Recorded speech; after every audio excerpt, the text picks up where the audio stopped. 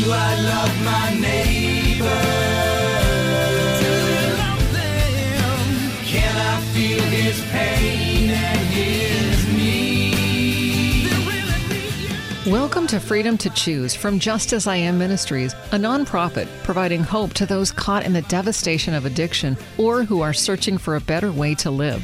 In this series, Parables and Object Lessons, you'll learn how and why Jesus used the physical world to introduce the spiritual world to his disciples and how the laws of nature relate to the Bible. Rich and Susan Collenberg are a husband and wife team who found freedom over 2 decades ago from their out-of-control lives of drug addiction and alcoholism. Now here's Rich and Susan with solutions for freedom on Freedom to Choose.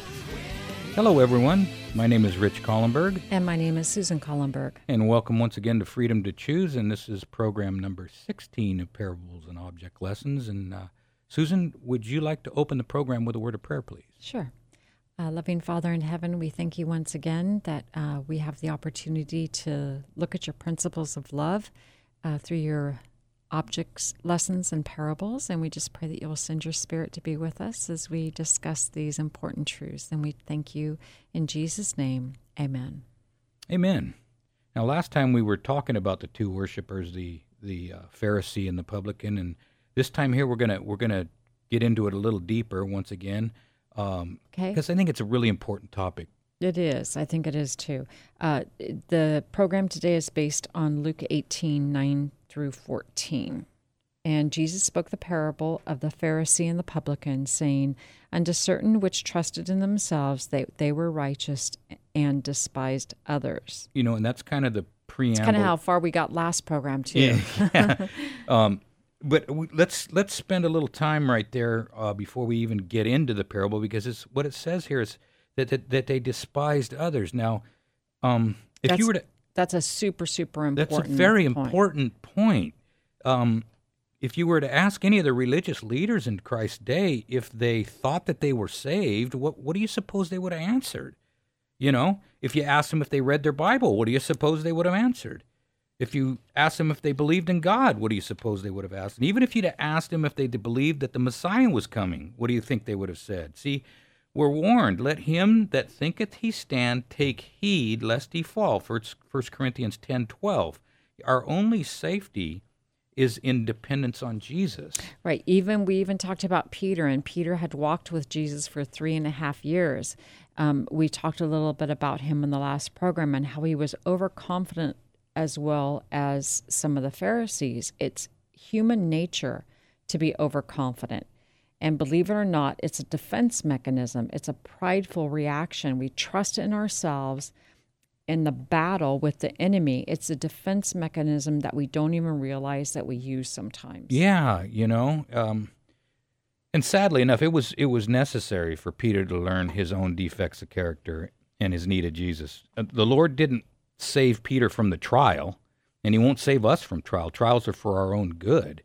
They're to make us stronger and be better people. Trials will, though, they will show us our weaknesses if we're willing to look.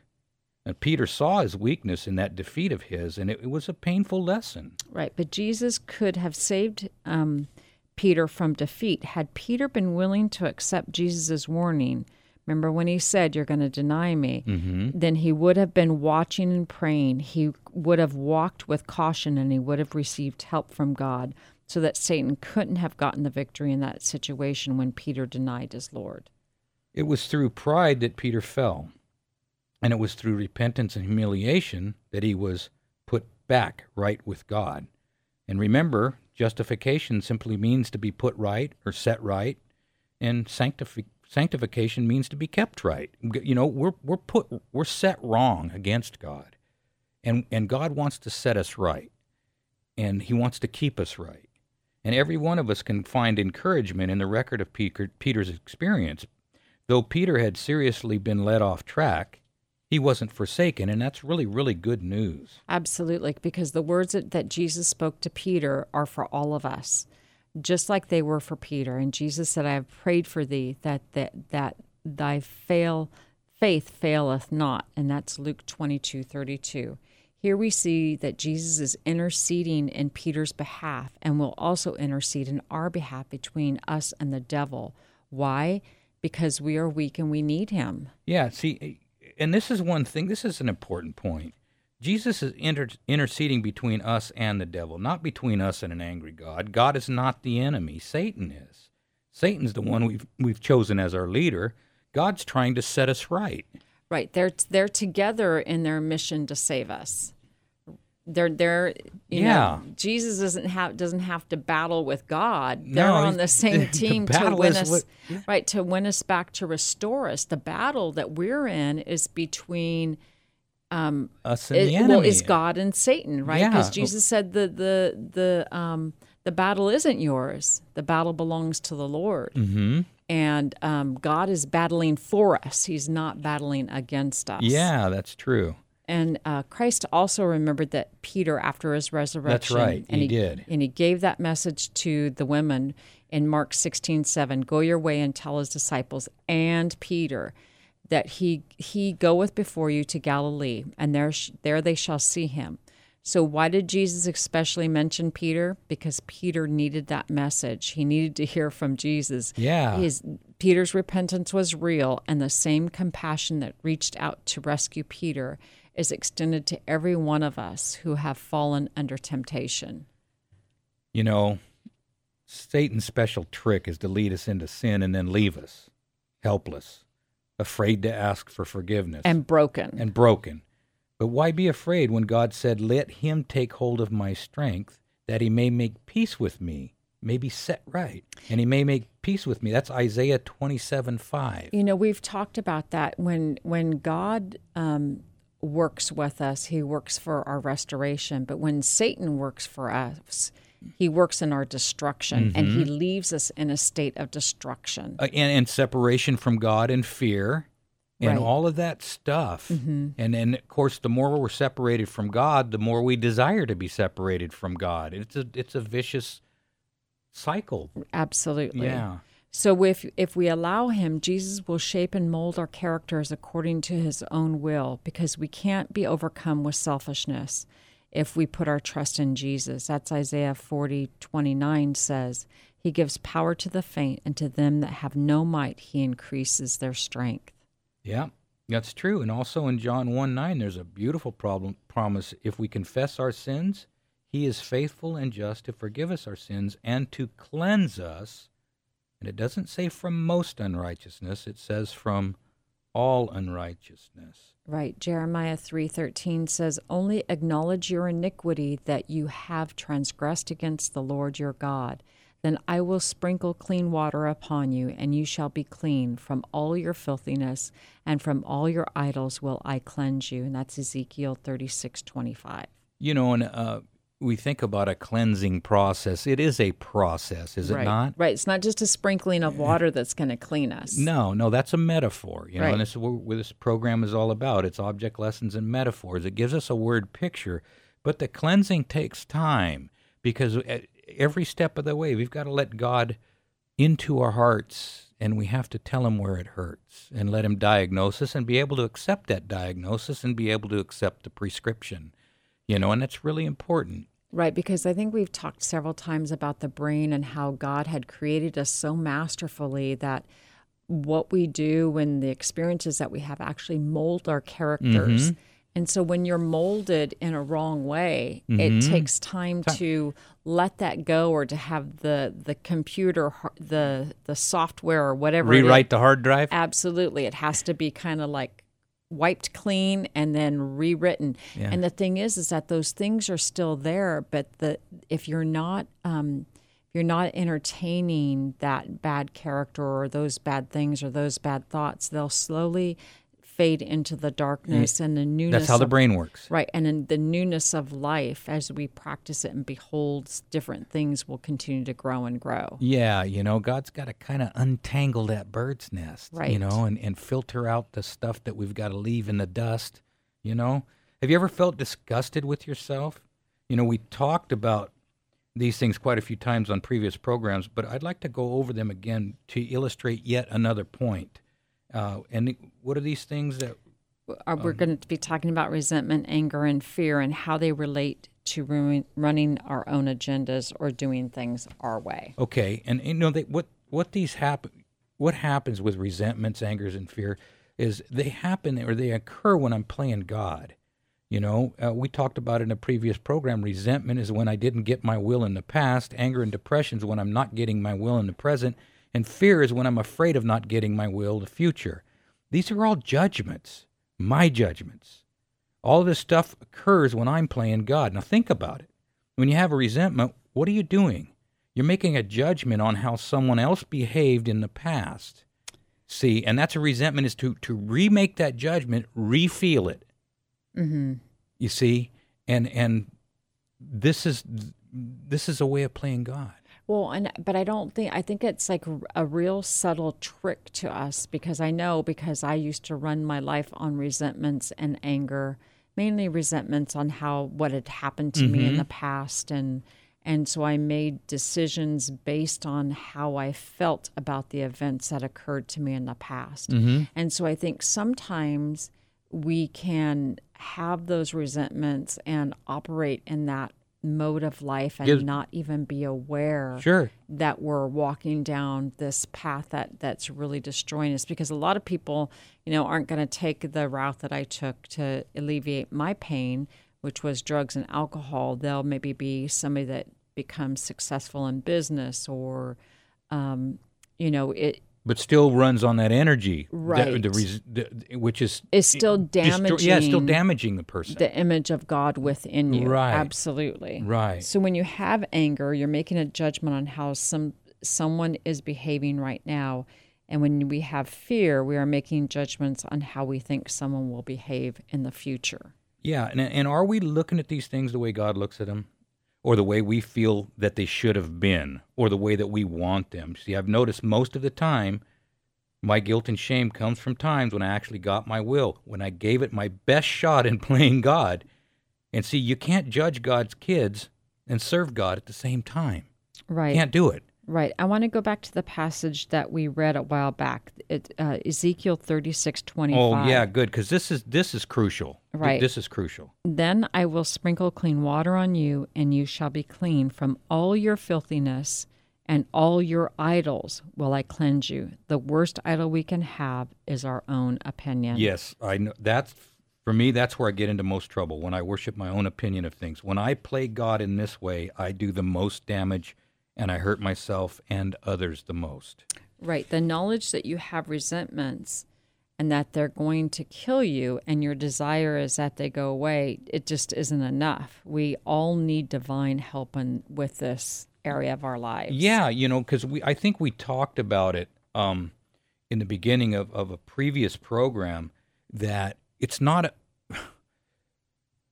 your resentments, your angers, your fears, your jealousies, all of these things are from your human nature. Mm-hmm. You can't think your way through this. Right. You can't resolve it like a math problem. You can't resolve it like a calculus problem. You can't tinker with it like a motor to get it running, because this is the nature that we have, that we're born with, that is infected with fear.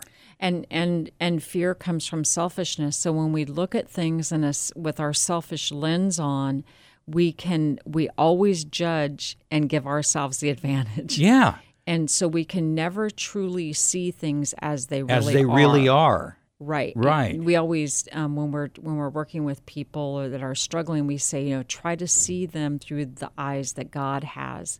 Because if we do that with everybody that we come in contact with, we would be totally different people, because we would have that compassion, we would have that love, we would have the desire for not only their restoration, but our restoration into right thinking and right being, becoming the correct people. The correct absolutely. People, yeah, that behave according to God's will. That has the compassion. And I remember the Pharisee in the parable. See, and this is the thing, when we're looking around at other people and we're judging ourselves because, we're making ourselves look better. At least I'm not like that. At least I'm not like that. We don't feel any conviction of sin. And here's what happens. See, the Pharisee didn't even realize he was worshiping his own opinion. the Holy Spirit couldn't work with him. His soul was encased in a self-righteous armor that the loving arrows of God couldn't penetrate. Right. They just couldn't. Yeah, it's only the person that knows himself to be sick that Jesus can save and make well. Yep. He came to heal the brokenhearted, to preach deliverance to the captives, and recovering of sight to the blind, to set at liberty them that are bruised. That's Luke 4:18. But they that are whole need not a physician. Luke 5:31. That's true. Sin's an infection. It's a disease. And I've thought about this time and time again. If somebody would have done to me what I did to myself, I would have been really upset. Right. I was sick, and I still am. See, that when we can look at it that way, when we can know our condition, because if we don't, we won't feel the need for help. See, we got to understand our own danger, or we won't run for cover. We need to feel the pain of our wounds, or we won't even have the desire to go to the doctor, let alone want to be made well. Want to be healed. Right, because we're so blinded to our true condition. Yeah. In Revelation 3, Jesus says, "Because you say, I am rich and increased with goods and have need of nothing, and know not that you are wretched and miserable and poor and blind and naked.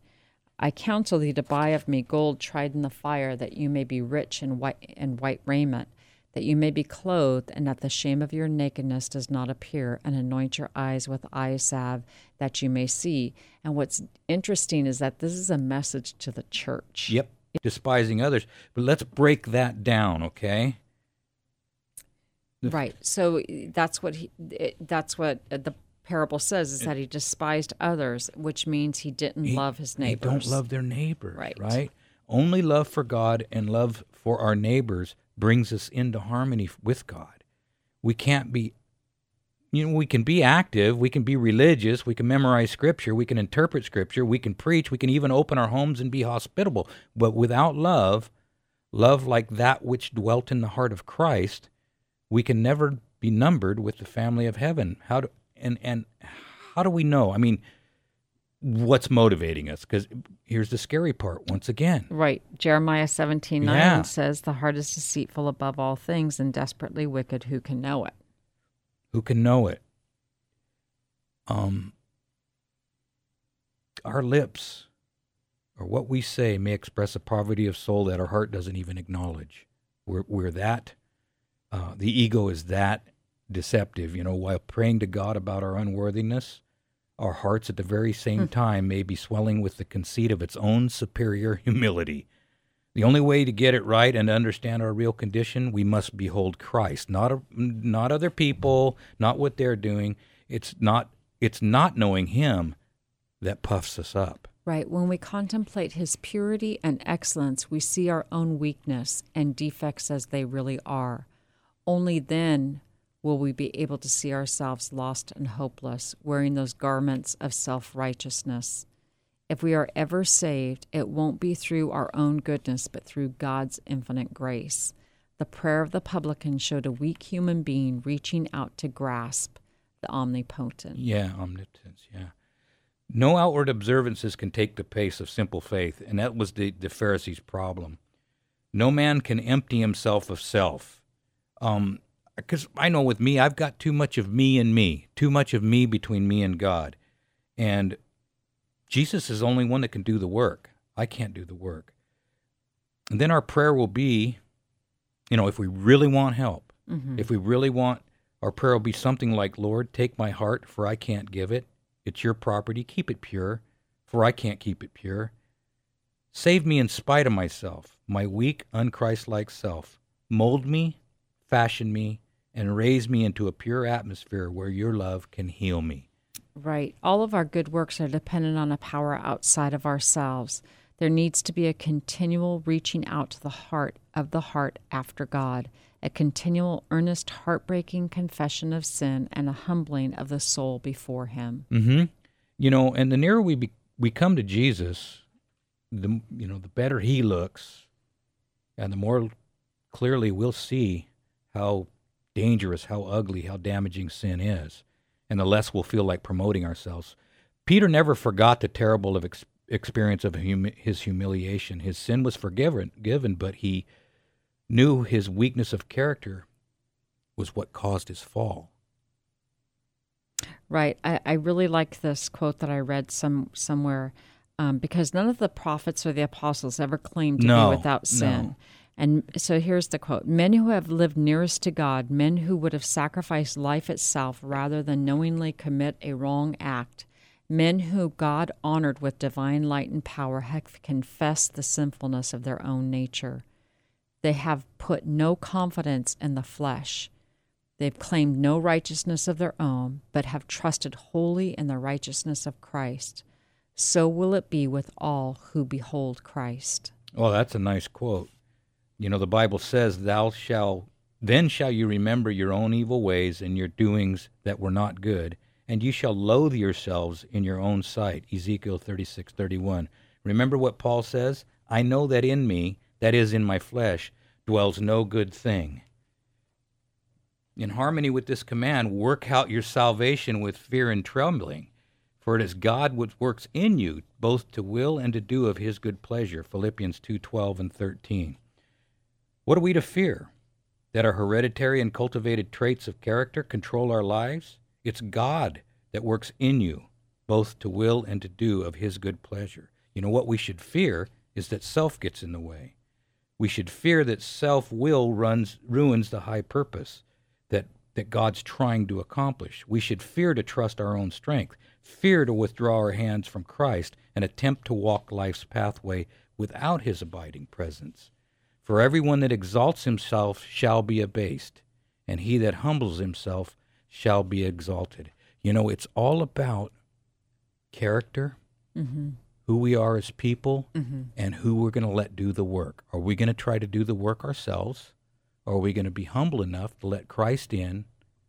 Are we going to be humble enough? And be like the clay and let him mold us into a fashion that we don't even know what it is. We don't know. You know, I'm sure that if I sincerely pray that prayer, that a lot of things that I like are going to have to leave. And a lot of things that I don't like are going to have to come in or going to have to stay. You know what I'm saying? And God is saying you don't have to fear, because what I do for you, everything is going to be right. It's going to be good. It's going to be right. Right. It's going to keep you, steadfast in your faith and your life, and continue to grow you into that person that is trustworthy. And you will have peace. Right. You won't have peace with the devil. Right. But you'll have peace with God. Totally different thing. So not necessarily peace in the world either, no, right? No, but that comes with a clear conscience. You know what I'm saying? Peace with God is what, and you can't search for peace. You search for God, and searching for God and finding God, and God you don't find God, God finds you. But it's his love that draws you, but that's where the peace comes from. It's a byproduct. Right, a byproduct of your relationship with God. Yeah, the Everything stronger is. that is, the more peace we have. And of course, don't confuse peace with God and peace and a tough, trialful, if trialful is a word, a lot of trials in your life. It's just going to happen. But that's there to show us where our weaknesses are, to make us strong, and help us to gain the ability to witness for Christ even stronger and to continue to trust in him. Yeah, and to continue to trust in him. Folks, we have some resources that are available. The new book we have is Could It Be This Simple? The Way Out of Your Prison. It's a workbook, and you can get that if you give us a call at 916-645-1297. Give us a call. Susan will package it up and send it out to you. And remember, folks, we're going to have to cut out of here. Remember, folks, there's only two ways to live your life. One is like nothing is a miracle. The other is like everything is a miracle. And you have the freedom to choose. Do I love my neighbor? Do you love them? Can I feel his pain and his need? They really need you. Thank you for listening to Freedom to Choose. There is truly hope for people whose lives seem to be overrun with problems, possibly caught up in unhealthy relationships, or even imprisoned by some form of addiction. Rich and Susan Collenberg, past addicts, are living testimonials that biblical principles do work. they've authored resources available to move those you love toward freedom. If you'd like to order the Addiction Recovery Workbook, 7 Steps to Freedom, or the book, Could It Be This Simple? The Way Out of Your Prison, please call 916-645-1297 or justasIamministries.com. As a nonprofit, they're supported by people like you. 916-645-1297 or justasIamministries.com. Thank you for listening, and remember, you can do all things through Christ who strengthens you.